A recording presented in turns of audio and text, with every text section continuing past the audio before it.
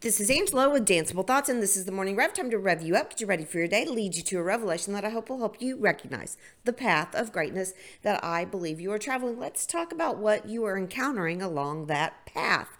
You know, sometimes when we're at the beginning of a new cycle, a new season, a new school year, we kind of tend to see obstacles in our path. I'd love for you to reframe those obstacles and imagine them as stepping stones. Some of them you may need to climb up a little bit to get over and around, but I think you can do it.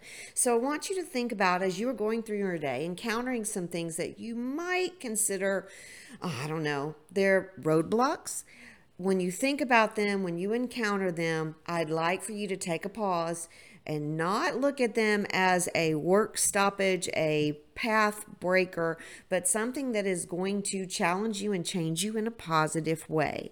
It's going to slow you down because maybe you need to slow down. I often think about that when I'm driving and I get stopped at a red light and I say to myself, okay, there's a reason I'm slowing down here. I'm probably thinking too much, hurrying.